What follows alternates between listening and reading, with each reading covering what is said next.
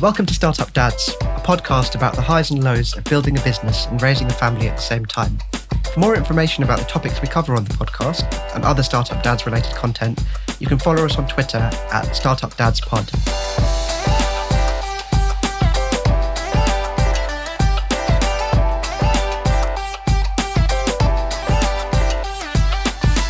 I'm Amrit, co-founder of Hyperexponential, a tech startup that I co-founded in 2017. It's grown from a two-person team working out of my kitchen to a profitable business with several large clients and more than 20 team members across London and Europe. I'm also dad to Evie, my first child, who was born last December. Welcome to this week's episode of Startup Dads. I'm delighted to welcome Paul Kemp-Robertson to the show. Paul, can you introduce yourself and tell us a little bit about what makes you a startup dad?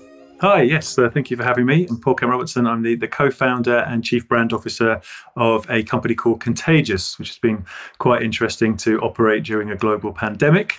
So Contagious briefly serves the global marketing industry. We're a sort of creative and strategic intelligence resource that is designed to sort of inspire and enable marketers and agencies to do more brave, effective, contagious creativity. So we sort of act almost like as a global sat-nav for the communications industry, trying to help people make change, a sense of all the change and disruption that's going on in the world, and how to sort of navigate the immediate future of marketing and all the challenges that throws up. So myself, proud Yorkshireman, I don't sound it, which I'm sort of slightly sad about because I've been in London for over 30 years, but originally from Middlesbrough in North Yorkshire, now living in St Albans, father of three, older kids, I think, than you, and a dog, and keen football fan, Middlesbrough, which helps prepare you for a lifetime of disappointment, more lows than highs. I actually introduced my son to Middlesbrough at the age of 6, and it's been a very good lesson in sort of dampening his expectations on life. Life lessons. Yeah, absolutely. Fantastic. So, Paul, I'd love to ask about your motivation and journey when you set up Contagious, because from what I can see, you did it when your kids were quite young. So I'd love to hear about the thought process that you had when you took the plunge and how you made it work. Yeah, I mean, my kids were 2, 4 and 8, 2 girls and a boy. So it came about because I sort of was involved in a startup at the beginning of my career. You know, I went to Goldsmiths, did English and drama. You sort of stumble out into the world. This was before the internet, I have to stress. So my sort of chances of getting a job was based on whatever was in the Guardian newspaper on a Thursday in their media section. Opportunities were limited, but I sort of very luckily stumbled into a job at a company called Shots. It was a sort of, again, aimed at the advertising industry, and it was like a TV show produced on a videotape with a little magazine attached. And then from there I went into Leo Burnett Worldwide, which is a big global advertising agency, where suddenly for the first time in my career, turning left on the plane, had an expense account, VP on my business card, double salary, all that sort of malarkey. Lived in Chicago, to the point where my son was actually born in Chicago. And then I sort of ended up coming back to the UK with this job, and then I just sort of fell out of love with it a bit. I'd sort of done everything that was expected of me. My boss, who was the one that sort of inspired me to go to Chicago and move the family out there, so I sort of negotiated a redundancy because it was sort of on the cards anyway. There'd been a takeover and I could see what was sort of coming, because I'm not from a sort of privileged background. I think I was the first person in my family to go to uni, went to a comprehensive in Middlesbrough and so on. So that redundancy money gave me a little bit of a cushion. And I had the option of sort of doing a very similar job at another global international advertising agency. And that would have been the obvious choice, the safe choice. But then the idea for Contagious came, as all best ideas do, was in a pub, talking to my old boss at Shots, who'd sort of sold that business and moved on. And we were sort of sitting thinking, like, if we were back at our old business, we'd make it very, very different, because we just felt the world had moved on in terms of technology and audience behaviors, and that the advertising industry just needed something that was sort of looking at the future of all these new things that were happening. So things like sort of Facebook and YouTube didn't really exist as businesses at that time. Mobiles weren't particularly smart, but there was this massive sort of sense of ferment, change and disruption. So that's where we had the idea for Contagious as a sort of new editorial resource for the industry. So bringing the best of what I'd learned in my old job at Shots, plus everything I'd learned working with big brands and looking at creativity and effectiveness within Leo Burnett. And we sort of sketched it out on a beer mat, which I wish I'd kept, and I haven't. Again, I think, with sort of startups, often you do have to use your networks, and it's a question of who you know. And if you have got contacts and foot in doors, don't be afraid to use them. So we just took this idea to someone called John Gordon, who now runs a company called the How To Academy, who's an incredibly well-connected sort of London media entrepreneur. And at one point, my previous company was part of his group of companies. So we sort of knew him, all of his key management sort of personnel. So we sort of took this sort of idea for Contagious on a single piece of paper and pitched it to him, because I think his company sort of needed a fresh injection of new ideas and a sort of future-facing product like Contagious. So he was just smitten by the idea, and we sort of said, well, okay, you can have half of it if you pay for all of it. Again, just naivety, cheekiness. We were so passionate about this idea, and I think he could see it and could see the potential. So he agreed to fund it by a company called Extreme Information. So we sort of basically had this idea, and it just meant that there was a certain amount of risk taken out. So I didn't get paid. I mean, I guess, when you talk about being an entrepreneur and what sort of sacrifices you have to make, was that, for the first year of Contagious, I didn't draw a salary because we had to obviously build income. So I had to do all sorts of sort of freelance gigs because the redundancy would only last for so long with mortgages to pay and so on. So I was just lucky in the sense that the risk in terms of the business side of things was taken care of.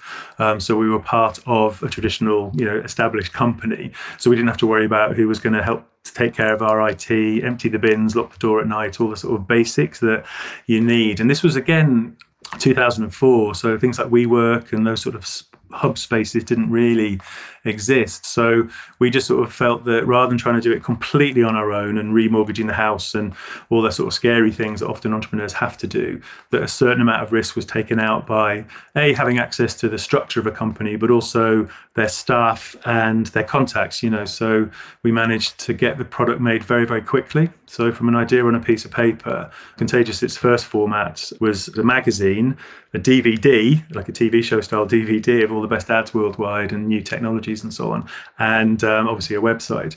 And we went from, presenting this idea in May, creating the sort of company in September, and then the first product was out in December. So, it was very, very fast because we could pull in all this external expertise from Extreme. And our first client, again, one of the challenges for a startup is who are you going to sell it to? You need a customer base, and that's the hardest thing to drive awareness and so on. And we were lucky that Extreme already had this massive kind of portfolio of blue chip clients and advertising agencies. And our very first subscriber was Coca-Cola, because they were spending six figures with Extreme Information they used to do media monitoring. So they would track all of your sort of competitive advertising around the world and provide it to you. So the idea of buying a sort of £1,000 editorial subscription product about the future of the marketing industry was almost like buying a muffin at the same time as buying a latte type thing, So it's like, yeah, fine, we'll try it, So we were just lucky that we got established quickly, and we could just focus all of our energy on making the product as good as we possibly could with very, very limited resources. It was like three of us. We've got a staff of 40 people now, and we managed to get the first product out with a full-time staff of 3. It's amazing, isn't it? I often think you look back on that era at the very early stages of startup, and you think about how much you achieve when you're moving in a very agile way with tremendous focus, a small team without the management overhead. That's a really cool story. And I must say, again, just having really strong sort of foundations in your life. Like, I don't want it to sound sort of Hollywood Oscar speech type thing, but I literally could not have done it without my wife, because, she took a decision to, she's a specialist teacher. She works with dyslexic kids and consults around sort of special needs and so on. And she'd taken a career break because of the children. It was her deliberate decision. She wanted to be with the children, and my job at Leo Burnett meant a lot of international travel and stuff. So she said, they need a rock and they need that sort of security and stability.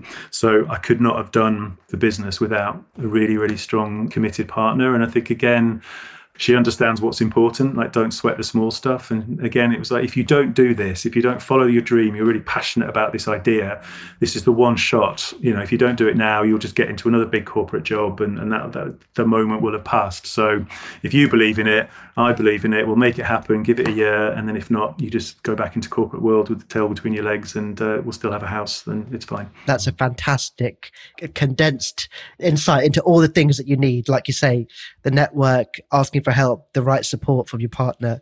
I remember my wife saying something very similar in a slightly different way, in her very blunt way. So that'll be absolutely unbearable if I don't give it a go for the rest of my life. So So on that note, can I ask, because I think the world that we live in now is very different in its attitude towards flexibility and making it work.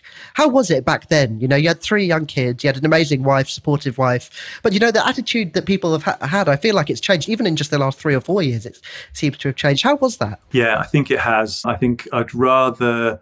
don't get me wrong. I've loved every minute of it. I've got 3 fantastic kids. We've got, well, my interpretation is we've got a very, strong and stable relationship, and I love them to bits. But I think corporate culture's definitely changed. It'd be good to be a dad, to young kids now, because I think there's just more awareness. Technology wasn't quite as liberated as it is now, so there's a very much sense of presenteeism, that you had to sweat, that your currency was sweat kind of thing. You had to put the hours in to be seen and so on.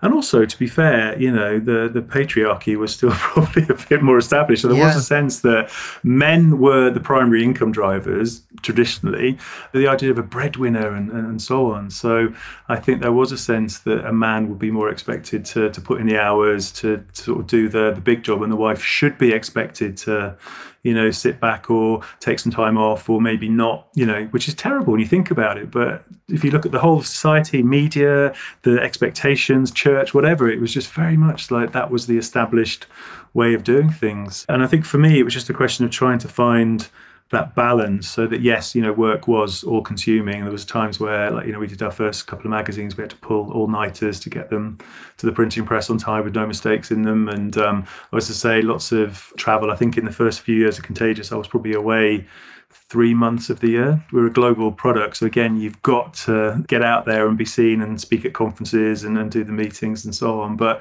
I thought when I was at home, the children were a massive priority. So I didn't devote time into hobbies and interests. That my interest was the kids. Weekends were standing on the side of a freezing cold rugby pitch, watching my son getting squashed by 15 other kids, or netball or whatever with the girls, and it was just literally spending time being the taxi driver, being there at parties, sort of just getting your hands dirty with paint and dressing up and whatever. And we lived outside of London, just like we're in sort of St Albans town centre now, but then when the kids were little, we were in the countryside, and they had a very sort of Swallows and Amazon sort of lifestyle where we just out all the time, getting dirty, playing fields, rivers, sort of chasing rabbits and looking at woodpeckers and all that sort of stuff, climbing trees. So it was just nice to get that sense of devoting time to them and showing that I was devoting time to them, and work was work and home was home kind of thing. There's a lot to be said about focus, isn't there? I think about, like you say, if you're going to be away very intensely,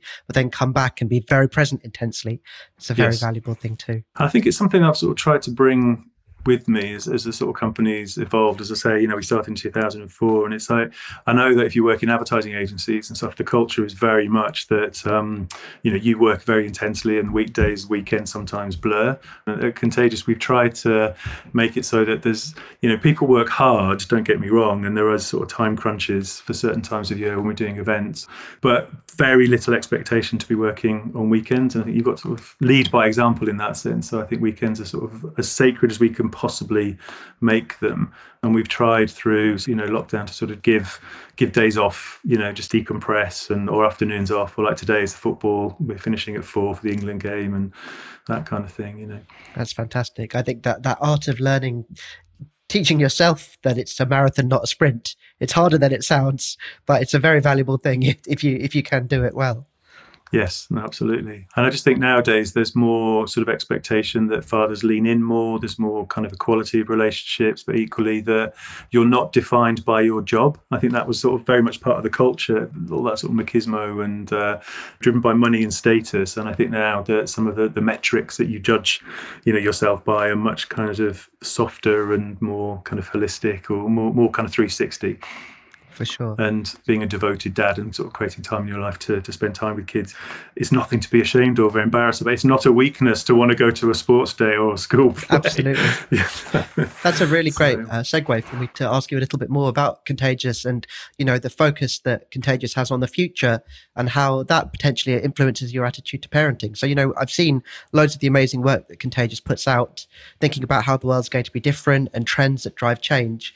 What are the key trends and challenges you see that you want your kids to be well equipped to challenge and tackle? I think because my kids, my eldest daughter is 25. She's a pastoral care worker in a secondary school. My son's just graduated. He's 21 from Durham in business management. And then my youngest daughter is about to start Bristol University to do English. And it's almost like I learn a lot from them. I sort of use them as barometers and sense checks, and will often bring them up in sort of conversations at Contagious editorially. It's like, well, my kids see this, think this, whatever. And I think that one of the sort of key trends that we're looking at Contagious, which is obviously, no surprise to anyone, is around sustainability. And we have a section within the magazine called Planet Matters. So we're looking at what companies do to sort of innovate around either new technologies or new forms of product or partnerships or whatever. But my kids will often influence, my behavior to a certain extent. They very rarely buy new clothes, for instance. They're very much into sort of the vintage, the Depop or secondhand clothes and so on. So I sort of started to see that before necessarily thinking about that from a sort of Contagious point of view. So what I've sort of tried to instill in them is that their opinion is very important, very significant, just as much as as mine, that I can't force. I think that's one of the sort of mistakes that very traditional parents try and make, is to impose their worldview and their beliefs on their kids, and you just can't do that, So I think particularly with my sort of youngest daughter is around sort of sustainability, but also she's sort of doing English and so on. She's like a really keen feminist, like actively writing and reading around sort of women's issues and so on, and that just sort of helps me sort of understand a lot of the gender biases. She sort of does a lot of research around sort of transgender conversations, and in someone my age, sometimes it's difficult to sort of understand the nuances and the rights and the wrongs and the sort of woke culture that's around on Twitter, to use a very disparaging term. And it's nice to be able to unpack and unpick by using them almost as a sort of focus group as to, well, why does your generation think like this? Or what do you, how are you looking at this particular piece of news or information? And even on a simple level, looking at how they regard the idea of phoning someone without planning in advance as being incredibly rude. Yeah. And interruptive, putting full stops at the end of a text message. Why are you angry with me? And all that sort of stuff. So you pick up on all these little signals. I think the other thing is around sort of inclusivity as well. We just did a session last week that we call Walk the Work, which is looking at all of the sort of key trends and themes that emerged at the sort of Cannes Lions Festival, which is like the advertising sort of Oscars, where everyone gets together and assesses all the best work worldwide. And I think that inclusivity was one of the sort of drivers that it's been around for a few years, but it's like a lot of brands are now really starting to sort of invest, and sometimes kind of going into quite niche sort of subject areas and areas where they could easily alienate and offend their mass audience, but they're prepared to sort of take a stand because they believe in complete diversity, inclusivity, and so on. So things like MasterCard have done something called True Name, where it's a credit card aimed at people from the sort of transgender community that have really struggled because they have a chosen name that's different from their given name, and they can't have a bank card, or they run into abuse because the name on the card is different to how they look when they're presenting themselves at a cash register. So MasterCard have overcome that by creating a special card. Or you're looking at Bodyform, the sort of feminine hygiene brand. They were the ones that completely revolutionized the sort of period category by showing real blood in feminine hygiene product advertising. And that journey's now taken them on to looking at endometriosis and like womb stories, as they call it, and actually starting to rewrite medical textbooks because they've redefined what the pain scale is for women around endometriosis, and subject areas like that, where brands are really starting to try and help ease some sort of friction points, or behaving as almost like as NGOs, like trying to fill some of the gaps that governments and institutions aren't either equipped or willing to fill. So there's lots of interesting conversations, I have with my kids around that sort of stuff. And I often use the kids as sense checks. It's like, well, the industry is telling us that this work is really important and everyone's talking about it and it's changing the world. Have you seen it? And if you have, what do you think of it? If you haven't seen it, why not? And it's really nice to use them as my sort of focus group. And they sort of keep it real, very good at puncturing bubbles and say, oh, Dad, that's bullshit, or, come back off your high horse or whatever. Yeah, so it's just nice to get a different grounded perspective. That's a super, super cool insight. As you say, who's better to give you insights into the future and trends than the people who are living it? I've also, again, it's one of the benefits of being co-owner of a company, is that I've tried to involve the children within the business, so that when we've done events, they've come and helped to work as ushers or whatever. They've done a bit of internship. It's just good sometimes just for them to get in and, when they've had to do work experience at work, come in and spend time in the office and hang out with different sort of departments. So they get a sense of how businesses tick, but also just see, well, so that's what Dad does when he, goes off on the train, doesn't come back for 12 hours. I think that just helps to sort of create a sort of connection in their head as to what you do.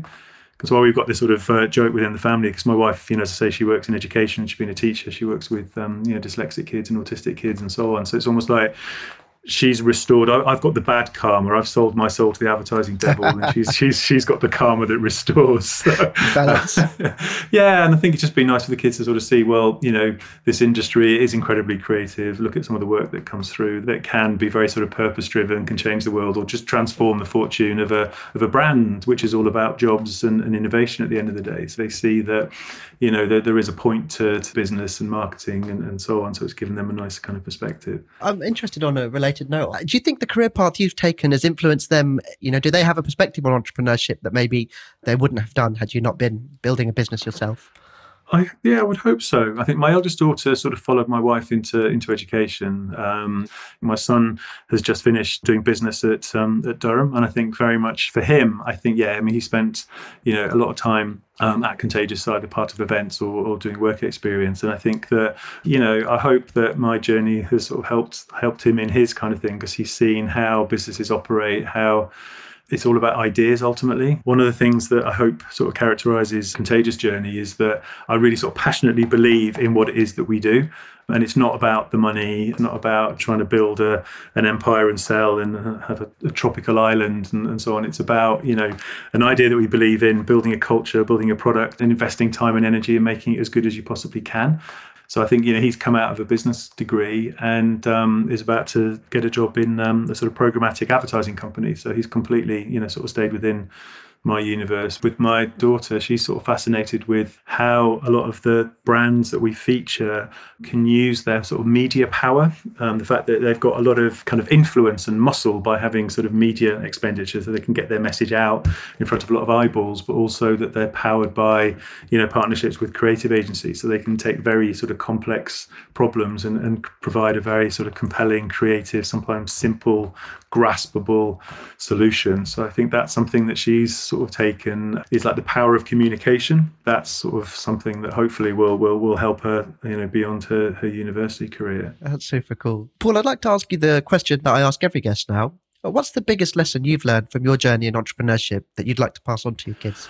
I think it's having a passion for the idea that you want to invest your time and energy and so on, because don't go in it expecting to make loads of money. Because people like Richard Branson and so on have always said this, but it's like, make sure that you've got an idea that you believe in that's got some sort of substance. And for us, it was like, it has to answer some sort of friction point. People talk about spotting gaps in the market. For us, it was very much a question of, this is something we think the advertising industry needs, because there's a lot of crap out there. It's like, yes, a lot of advertising is noise and annoying and it's spam and it's this and it's that, but at its very, very best, that sort of top 5% of advertising, it's the stuff that is capable of changing behaviors, changing the world, acting as I say, brands as NGO, or just come out with the creativity that moves you. It's brilliant, it's ingenious and so on. So it's like, we want to celebrate that in a way that provides a satellite navigation guide for the industry. So that was our friction point. We could see that not enough resources were going into showcasing the best and also having a point of view. So it's like having a really, really strong sense of what you want to do and the problems it's going to solve, but believing passionately in it. And then the reward should almost be secondary. If you go into an idea purely because you think it's going to make you millions, chances are you're going to fail because you don't have that authenticity and drive to get it made. Also, it's be prepared to change, be prepared to adapt, be prepared to listen to other people and react to your sort of audience. We've kind of moved from being, as I say, a magazine, a DVD, and an online resource to now something that's, the magazine is about 6% of our business, 40% of our business is advisory. We've got a consultancy division because we're in a sort of sweet spot of being able to look at the impact of new technology, new behaviors on brands, looking at a global perspective, but being honest and objective and critical because we're coming at it from an editorial point of view.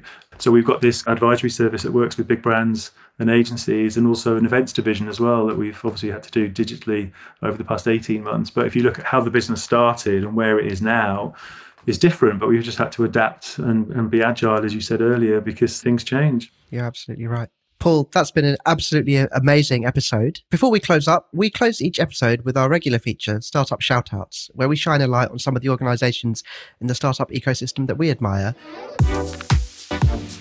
Startup Shoutouts. Paul, who's your startup shoutout this week? I would like to shout out a little company that we just started interacting with called Booniebox. And it's a company that basically provides these beautiful little boxes of goodies. And we use it to provide like birthday gifts or anniversary gifts or kind of well done gifts for people within Contagious and our suppliers and so on. And it's basically you get these little boxes full of very ethically sourced goods. So like really nice kind of food, snacks or little candles or whatever. But all of the profits go into refugee programs and an education program in Nepal, and it's just a really kind of lovely kind of circular business model for me that actually puts something back and is meaningful. But when you get one of these boxes, there's packs full of such like interesting goodies that it's a real kind of gives you a moment of joy in a sort of sometimes complex and cluttered world. And it's just I just really love Boonie boxes. That's super cool, super great. We'll be sure to give them a shout out on social media. Well, Paul, thank you so much for coming on the show today. That's been absolutely awesome, and personally some really great insights for me when Evie's got a few more years under her belt. So I'll be taking a few lessons and tips from today's episode of Forward in Life. I've now turned into one of those old people that we used to meet when our kids were young, about who would say, enjoy it while it lasts, it goes so quickly. And that is absolutely true. It absolutely flies by. So you just got to really, really enjoy the moments, because you literally sneeze and she will be graduating from university. So cherish those moments. I feel like it was just yesterday when, she was a newborn. Now she's running around dismantling my podcast microphone every day. So brilliant stuff. Paul, is there anything you'd like to announce or anything? How can we find out a little bit more about you and Contagious? The easiest way in is the Contagious Commandments book, published by Penguin a couple of years ago. And it's basically the 10 steps to brand bravery.